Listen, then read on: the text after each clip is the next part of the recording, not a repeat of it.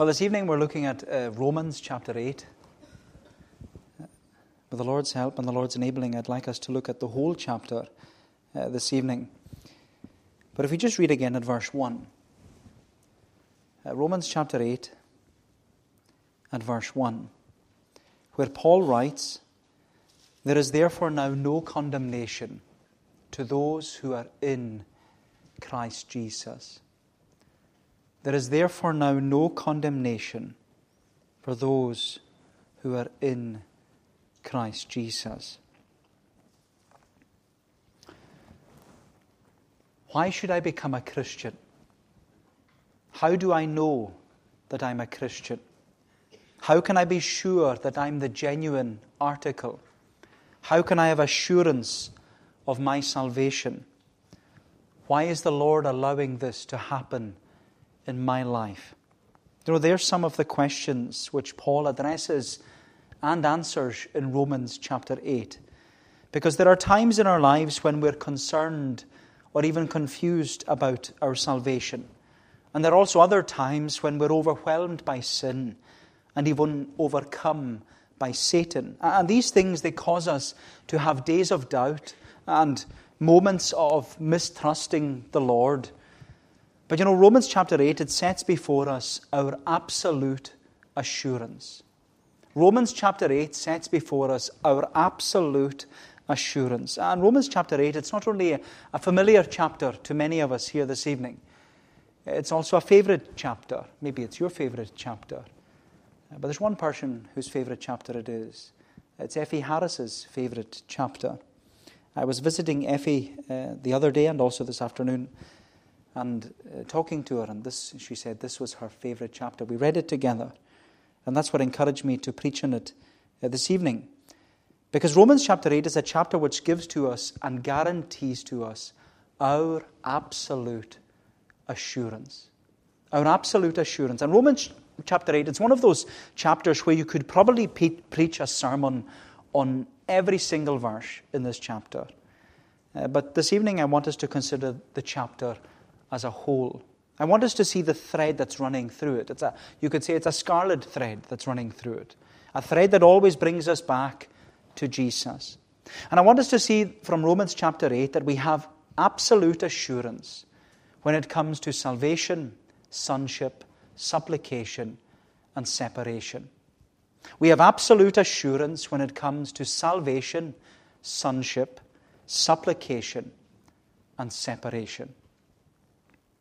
So we have absolute assurance in salvation. That's what Paul says in verses 1 and 2. He says, "There is therefore now no condemnation for those who are in Christ Jesus. For the law of the Spirit of life has set you free in Christ Jesus from the law of sin and death." I know, don't you just love that opening statement? Because it's bursting with biblical truth. There is therefore now no condemnation to those who are in Christ Jesus. Those who are in Christ Jesus. My friend, our absolute assurance in salvation is that we're in Christ. We're in union with Jesus Christ. We're united to Jesus Christ by faith. And you know, Paul loves this concept of union with Christ because he's writing about it all the time. He writes about it in almost every letter. And he's telling the church that we are those who are with Christ. We are in Christ. We're in union with Christ. And Paul loves the concept of union with Christ because it emphasizes how precious and also how personal our salvation really is. Because, as you know, our union with Christ, it's a work of the Holy Spirit. Our union with Christ is a work of the Holy Spirit. That's what Paul says in verse 2. "For the law of the Spirit of life has set you free in Christ Jesus from the law of sin and death." So our absolute assurance in salvation is that we are united to Jesus Christ. And we are united to Jesus Christ, or we were united to Jesus Christ, when we were effectually called by the Holy Spirit.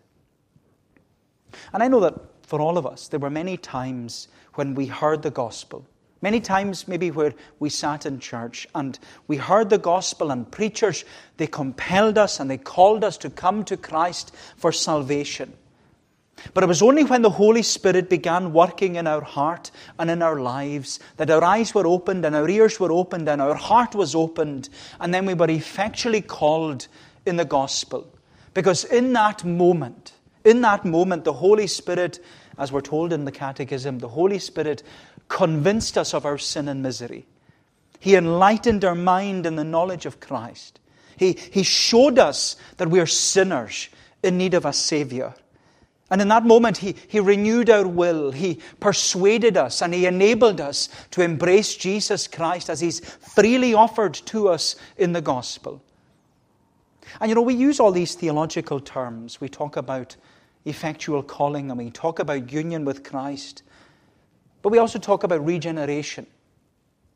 Regeneration is when we were effectually called, we were regenerated.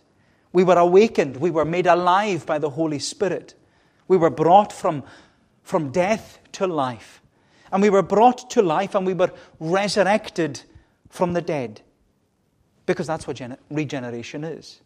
It's been brought from death to life, from darkness to light, from the dungeon of sin to liberty and salvation. But it's when we were effectually called, when we were regenerated, when we were united to Jesus Christ by the Holy Spirit, it's through all that we came to receive every spiritual blessing in heavenly places in Christ. And all the blessings and all the benefits of heaven are ours tonight through our union with Christ. This is the wonder of the Christian. Our citizenship is not here. Our citizenship is in heaven, because all the blessings and benefits of heaven are ours tonight. We are in union with Christ, and Christ is in heaven. But Paul here, he not only emphasizes what we have received because we are in Christ, he also emphasizes what we don't receive by being in Christ. He says in the opening verse, "There is therefore now no condemnation for those who are in Christ Jesus." Which means that there was condemnation. There was condemnation for us when we were still in Adam, when we were in union with Adam. Because when we were in union with Adam, we were, part of Adam, where Adam had sinned, and we sinned in him, and we fell with him. We fell in union with him in his first transgression. And through our union with Adam, all mankind fell into an estate of sin and misery. That's what our catechism teaches us. It's a wonderful document. Always go back to the catechism, because it reminds us that all mankind, by their fall, lost communion with God. They are under His wrath and curse. They're so made liable to all the miseries of this life, to death itself, and to the pains of hell forever. But our absolute assurance tonight, my friend, is that there is therefore now no condemnation to those who are in Christ Jesus. There's condemnation for those who are in Adam, but there's therefore now no condemnation for those who are in Christ Jesus.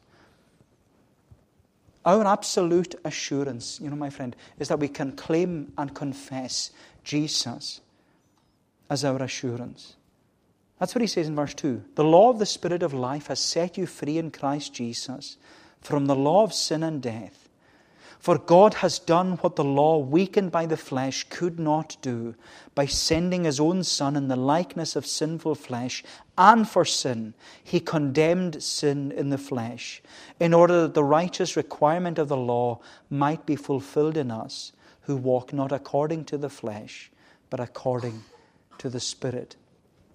Our absolute assurance tonight is that we have done nothing for ourselves. We didn't save ourselves. And our salvation is in many ways nothing to do with us, because our absolute assurance is that God has done it all, and God is still doing it all. And He's doing it all in and through Jesus Christ by the Holy Spirit. Because as we read, God the Father, He condemned Jesus Christ in the flesh in order that the righteous requirement of the law might be fulfilled in us. No, God, as Paul says in Corinthians, God demonstrates His love towards us in that whilst we were yet sinners, Christ died for us. And that's what Paul is talking about here. He's presenting to us Calvary's great transaction, where He hath made Him to be sin for us, who knew no sin, so that we might be made the righteousness of God in Him, through our union with Him. It's Calvary's great transaction, and I hope we never forget it. The worst about me laid upon Him. The best about Him laid upon me. My disobedience reckoned to Him. His obedience reckoned to me. My sin and shame transferred to Christ. His salvation and security transferred to me. My friend, Calvary's great transaction is our absolute assurance of salvation. It's our absolute assurance of salvation. And with that, Paul continues in verses 5 to 8, and he seeks to answer some of these common questions and queries that we often have about our absolute assurance of salvation. Questions about, well, how do I know that I'm a Christian? How can I be sure that I'm the genuine article? How can I have assurance of my salvation? And what Paul says is that when the Holy Spirit is at work in your life, your drive and your desires change.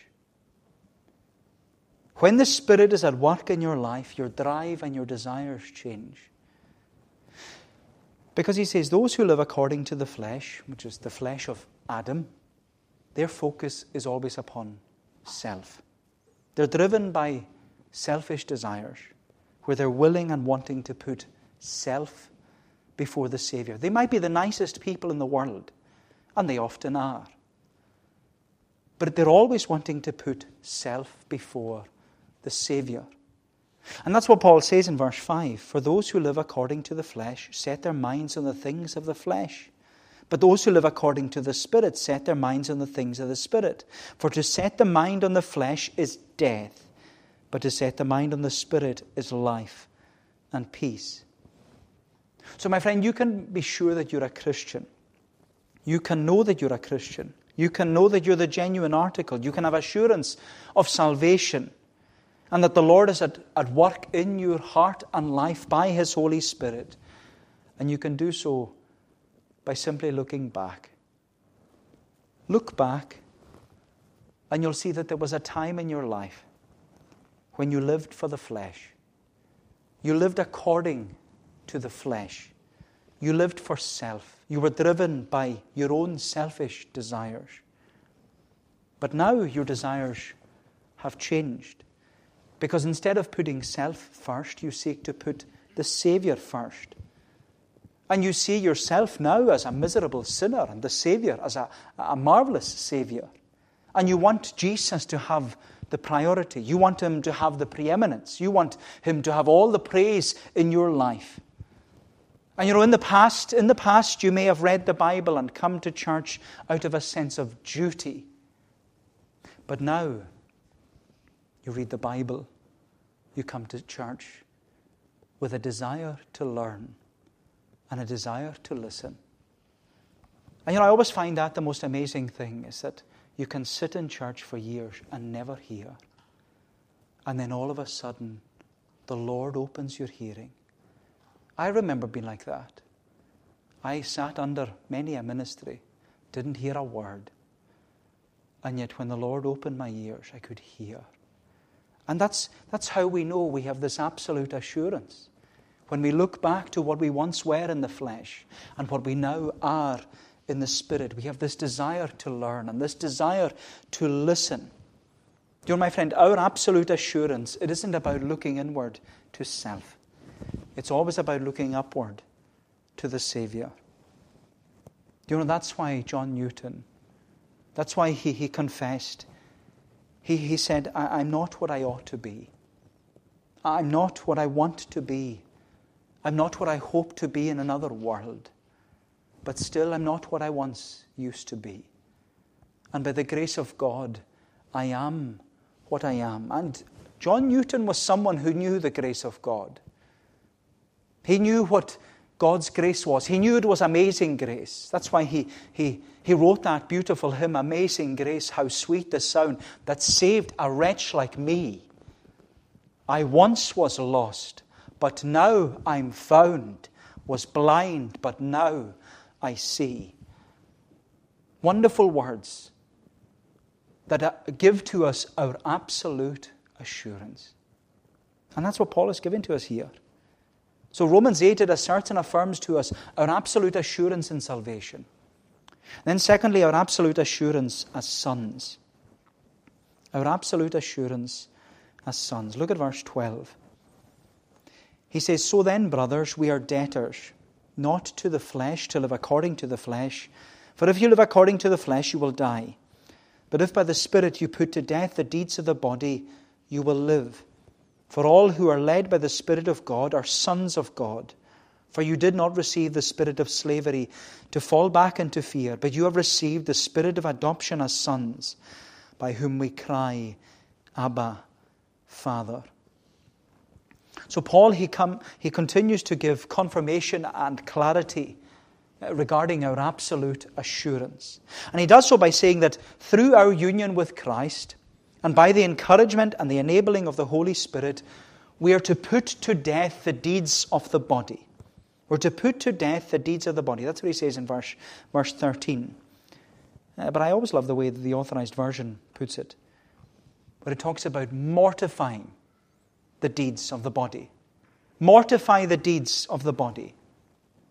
I know it was Peter's good friend and Puritan, John Owen. He wrote in his famous book, The Mortification of Sin. John Owen asked, he said, Christian, do you mortify? Do you mortify the deeds of the body? Do you make it your daily work? Do you flee sin? Do you fight sin? Be always at it whilst you live, said Owen. Cease not a day from this work. And then the well-known phrase, be killing sin, or sin will be killing you. Be killing sin, or sin will be killing you. We're to mortify the deeds of the body. And a confirmation of our absolute assurance is that we are conscious and we are convicted of our sin. An absolute assurance of our salvation is that we are conscious and we are convicted by our sin. It's not just that we know that we're sinners, because there are many people in our community, they know that they're sinners, but they do nothing about it. But a confirmation of our absolute assurance is that we are conscious. We have a conscience that's alive by the Spirit. We are conscious and convicted by our sin.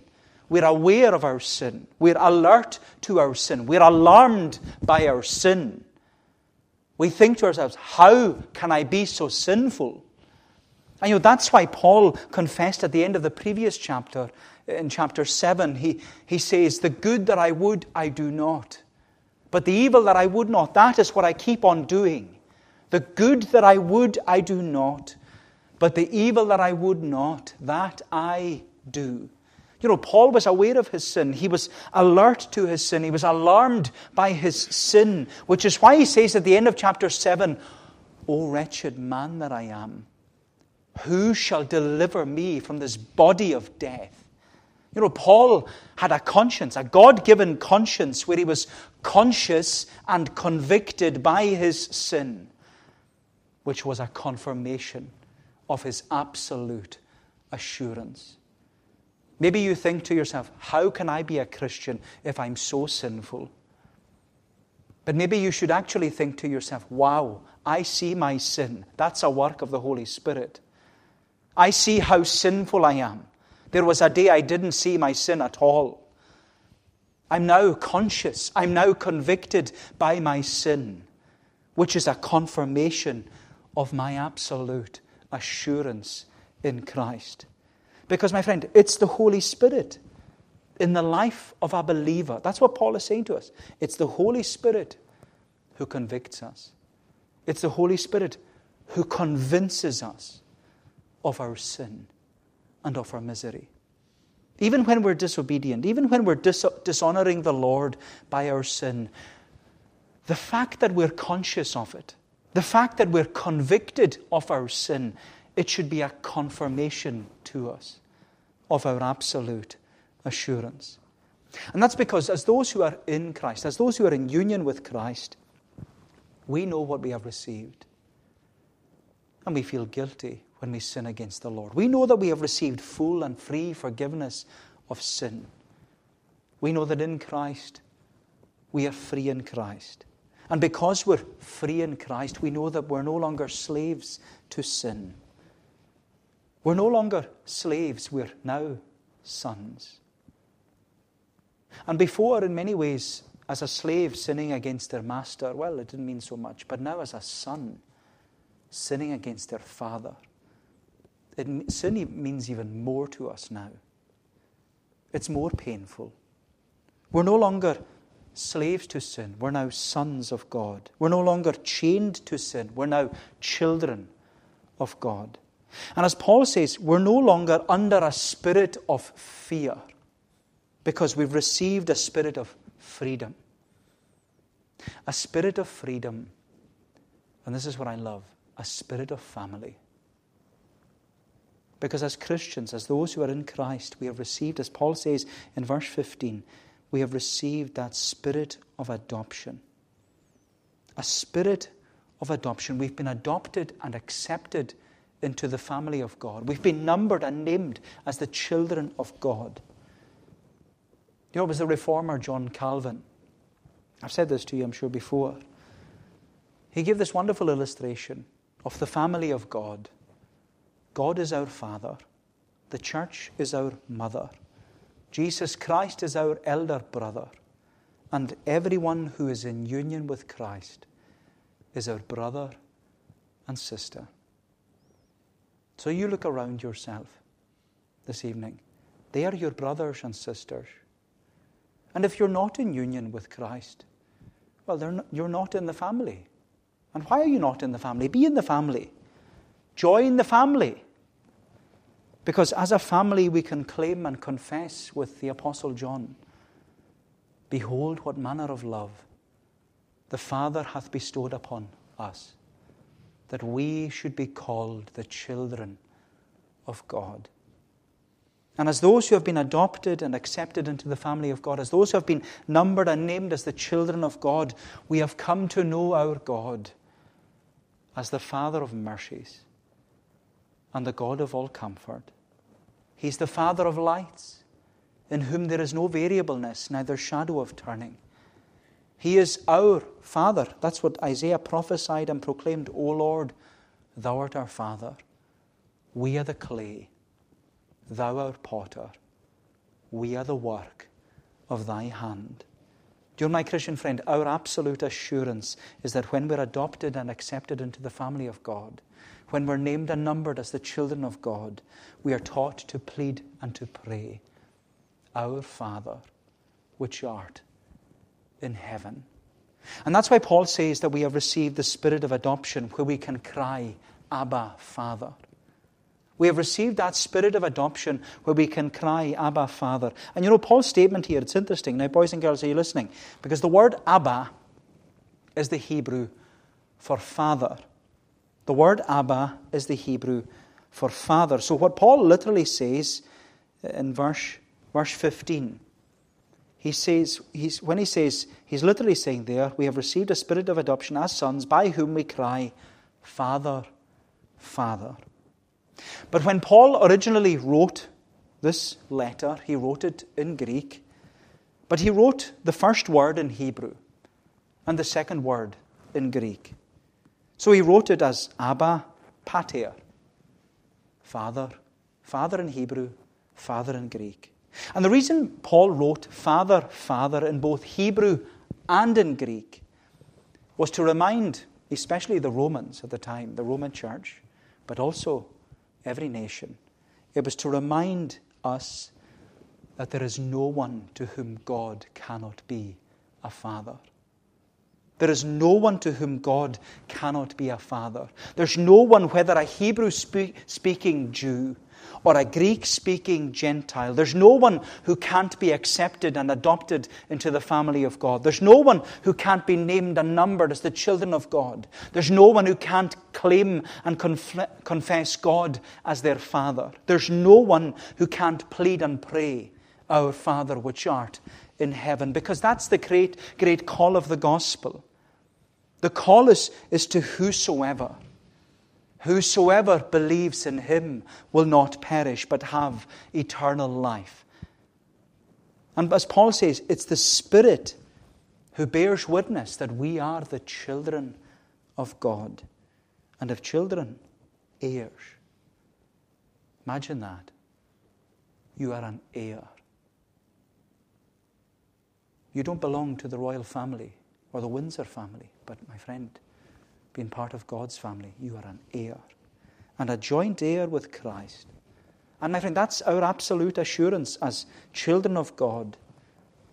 And that's why we can claim and confess with the hymn writer and say, blessed assurance, Jesus is mine. Oh, what a foretaste of glory divine, heir of salvation, purchase of God, born of his Spirit, washed in his blood.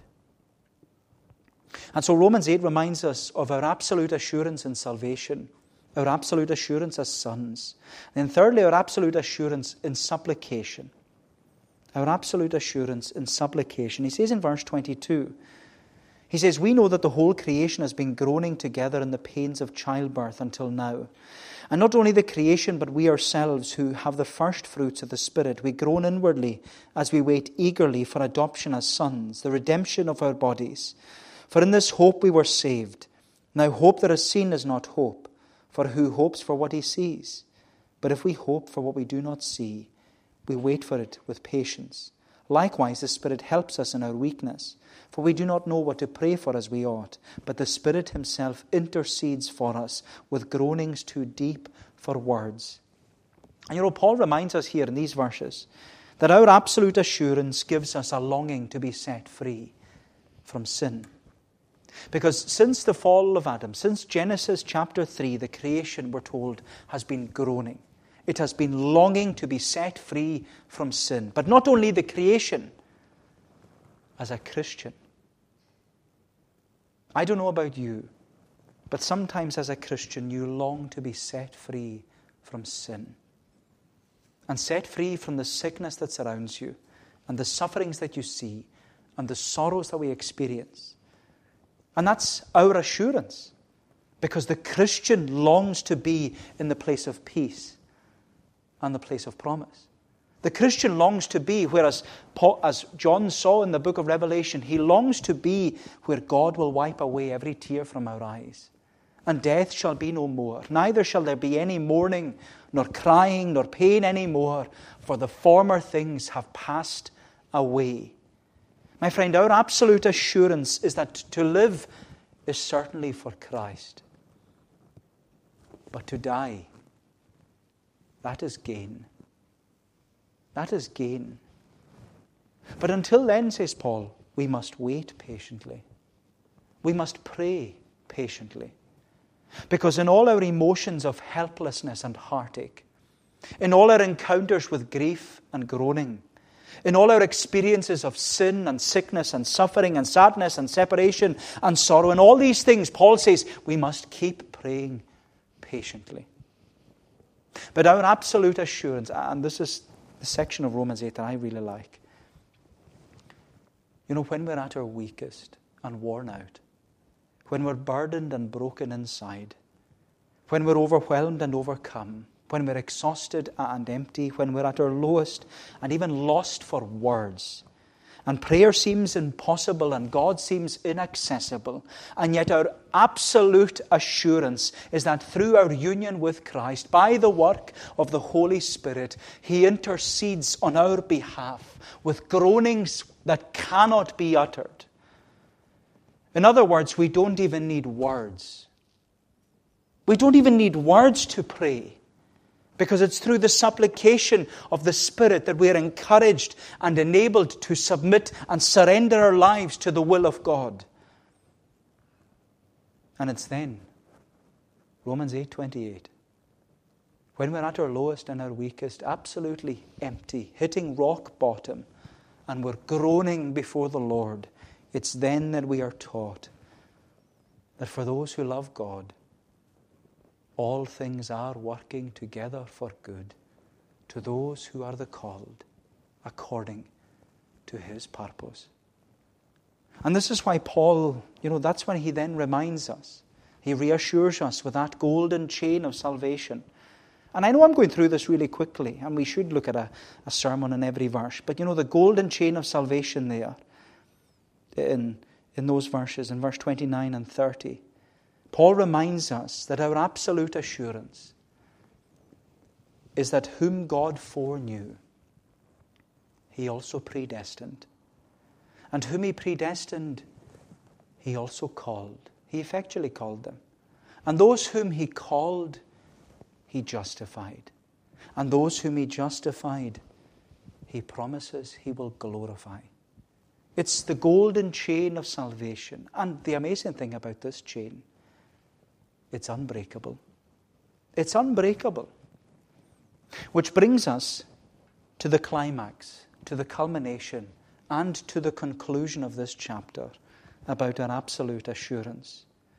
So Romans 8, it gives to us and it guarantees to us our absolute assurance in salvation, sonship, supplication, and lastly, separation. Separation. Look at verse 31. What then shall we say to these things? If God is for us, who can be against us? He who did not spare His own Son, but gave Him up for us all, how will He not also with Him graciously give us all things? Who shall bring any charge against God's elect? It is God who justifies. Who is to condemn?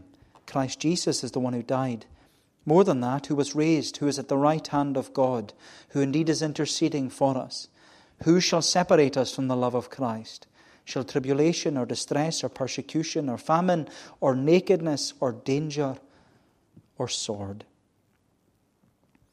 Paul brings this chapter about our absolute assurance. He brings it to its climax and culmination and its conclusion. And he does so by asking several rhetorical questions. And Paul asks each of these rhetorical questions in order to encourage us and to enable us to see that our absolute assurance is in Jesus Christ and Jesus Christ alone. And Paul's first rhetorical question is, what then shall we say about all these things?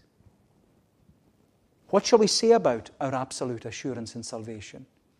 What shall we say about our absolute assurance as sons?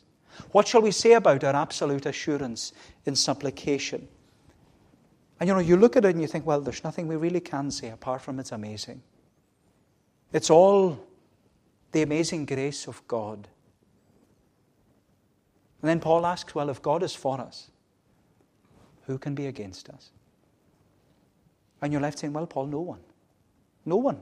Nothing and no one can be against us. If God be for us, the world, the flesh, and the devil can't be against us. And they'll certainly try. But Paul says, He who did not spare His own Son, but gave Him up for us all, how will He not also with Him graciously give us all things? And we're saying, Paul, He will. He will graciously give us all things. He will graciously give us an inheritance that is incorruptible, undefiled, that fadeth not away. It's reserved in heaven for us. Therefore, Paul asks another question. Who shall lay any charge against God's elect? No one. It is God who justifies. It's God who pronounces you righteous. It's God who presents you righteous before His glory with exceeding joy. Therefore, who is to condemn? No one. Why? Because it's Christ Jesus who died. Not you, Him. The clean for the unclean.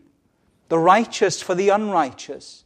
More than that, says Paul, He was raised. And He's at the right hand of God this evening, making intercession for us. Another question then. Who shall separate us from the love of Christ? Nothing and no one. Shall tribulation No. Distress? No. Persecution? No. Famine? No. Nakedness? No. Danger? No. Sword? No. No, in all these things, he says, we're more than conquerors through Him who loved us. And Paul says to us here, even though it's written in Psalm 44, even though it's written there in that psalm we were singing, where we're challenged and confronted by the reality and the finality of death all our lives, Paul says, I am persuaded.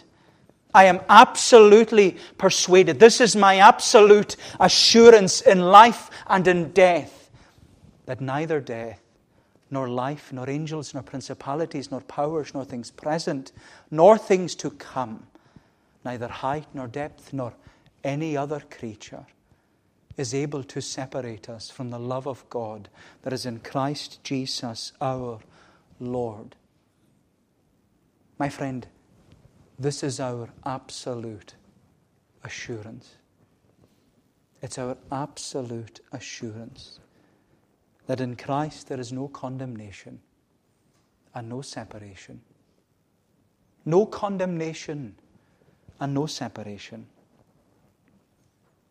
It's a familiar chapter, but it's also Effie Harris's favourite chapter. And it should be your favourite chapter too, because it gives us and guarantees us our absolute assurance. Our absolute assurance in salvation. Our absolute assurance as sons or children of God. Our absolute assurance with supplication. He hears us even in our groanings. And our absolute assurance of no separation. Our absolute assurance. And you know, with an absolute assurance like this, you have to wonder why anyone would not want to be a Christian. Why would anyone not want to be a Christian? To know that in Christ you have the gift and the guarantee of no condemnation and no separation. That, my friend, is our absolute assurance. Well, may the Lord bless these thoughts to us. Now let us pray. O Lord, our gracious God, and Lord, a God who is gracious, and who has gifted to us all these great and precious promises, that our absolute assurance is in Christ and in Christ alone. And help us, we pray this evening, to claim these promises and to confess them as ours. Lord, we give thanks to Thee for Thy goodness to us, that although in this world we have much tribulation, it is through much tribulation that we will enter the kingdom. And Lord, we pray this evening for Effie, as we mentioned, one who loves this chapter and one who clings and confesses this chapter. And Lord, we ask that she would know the peace of God that passes all understanding, that she would be assured that the Lord is with her, the Lord who promises never to leave her and never to forsake her. Lord, remember us as a congregation as we go into a new week that we do not know what a day nor an hour will bring. But Lord, we give thanks that we have this great assurance that for those who are in Christ, there is no condemnation and there is no separation. Lord, go before us then, we pray. Lead us and guide us, we ask, for we ask it in Jesus' name and for His sake. Amen.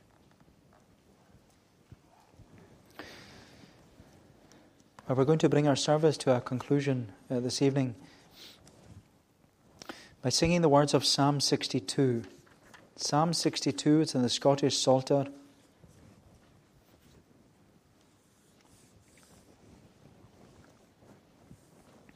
It's on page 294. We're singing from verse 5 down to the verse marked 8.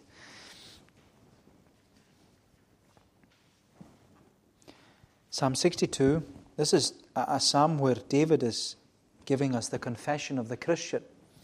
And particularly in verse 6, he's expressing his absolute assurance in Jesus, where he says, He only my salvation is, and my strong rock is he.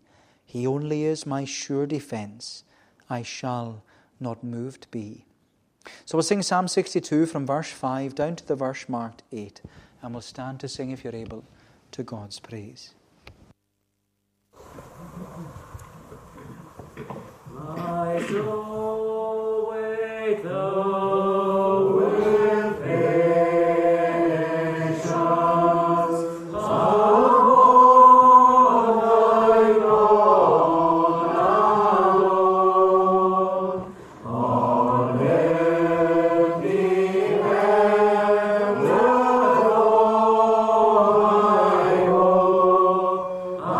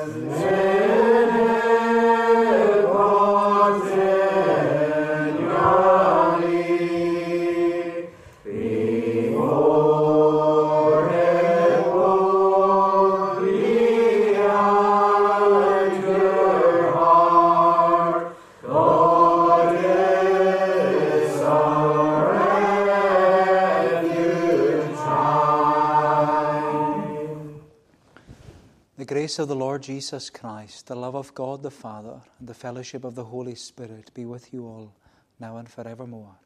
Amen.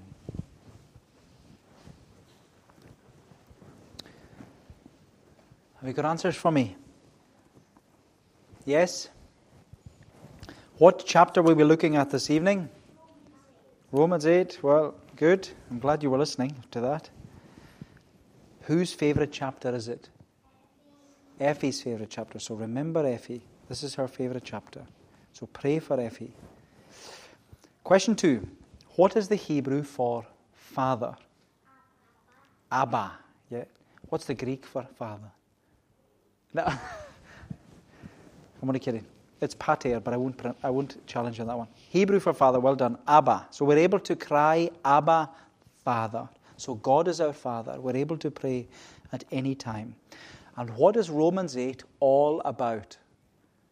Our two A's, absolute